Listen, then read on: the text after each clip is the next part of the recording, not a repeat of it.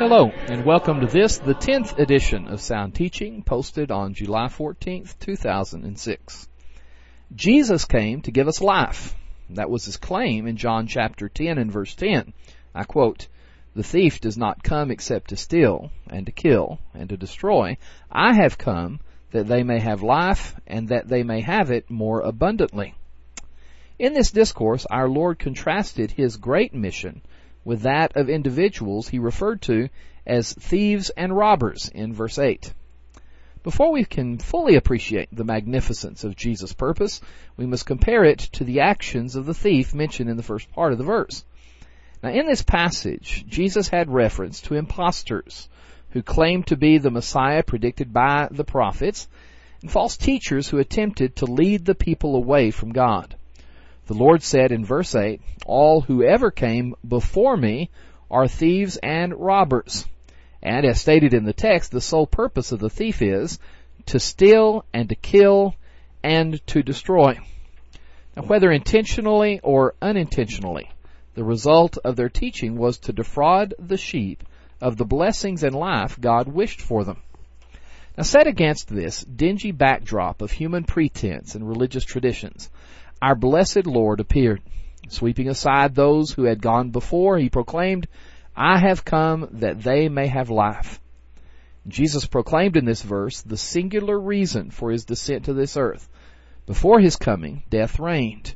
And until he comes again, the only escape from it will be through the avenue afforded us by his coming.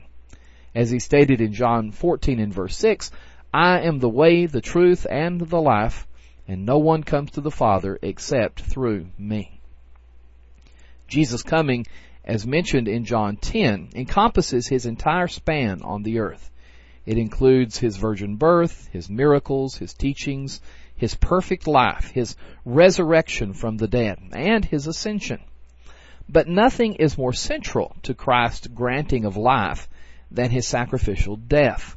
The book of John continually emphasizes Christ's death as the key to our own spiritual life. In John 10:11, the Good Shepherd gives his life for the sheep. John 6:51, "The bread that I shall give is my flesh, which I shall give for the life of the world." Chapter 11 and verses 49 through 52. "But being high priest that year, he," Caiaphas, "prophesied that Jesus would die for the nation, and not for that nation only, but also that he would gather together in one the children of God who were scattered abroad." In John 14 and 19, Jesus said, "A little while longer, and the world will see me no more. But you will see me, because I live, you will live also." The key is not just that he came, but rather that he came to die, and in doing so, took away the sins of the world. Our Lord's willingness to suffer the great physical pain and even greater spiritual agony of the cross stands as a proclamation of his love for us. His coming cannot be fully appreciated until we understand he came because he loves you and he loves me. As 2 Corinthians 8 and verse 9 states, "You know the grace of our Lord Jesus Christ, that though he was rich, yet for your sakes he became poor, that you, through his poverty, might become rich." You see, Paul understood how he had personally gained from Jesus' death. He said as much in his letter to the Galatians when he said in Galatians 2:20, "I have been crucified with Christ, and it is no longer I who live, but Christ lives in me. And the life which I now live in the flesh, I live by faith in the Son of God who loved me and gave himself for me."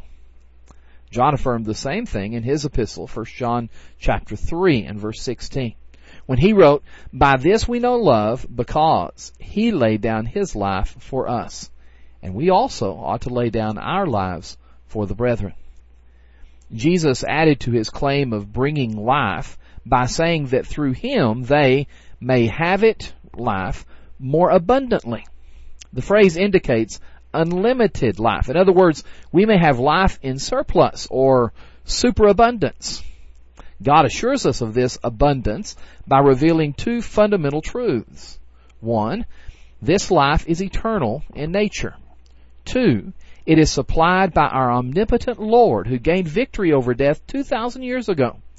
Because of His victory, no one can take the cherished gift of everlasting life from our possession. As He stated in John 10:27 through 28, "My sheep hear my voice, and I know them, and they follow me, and I give them eternal life, and they shall never perish, neither shall anyone snatch them out of my hand."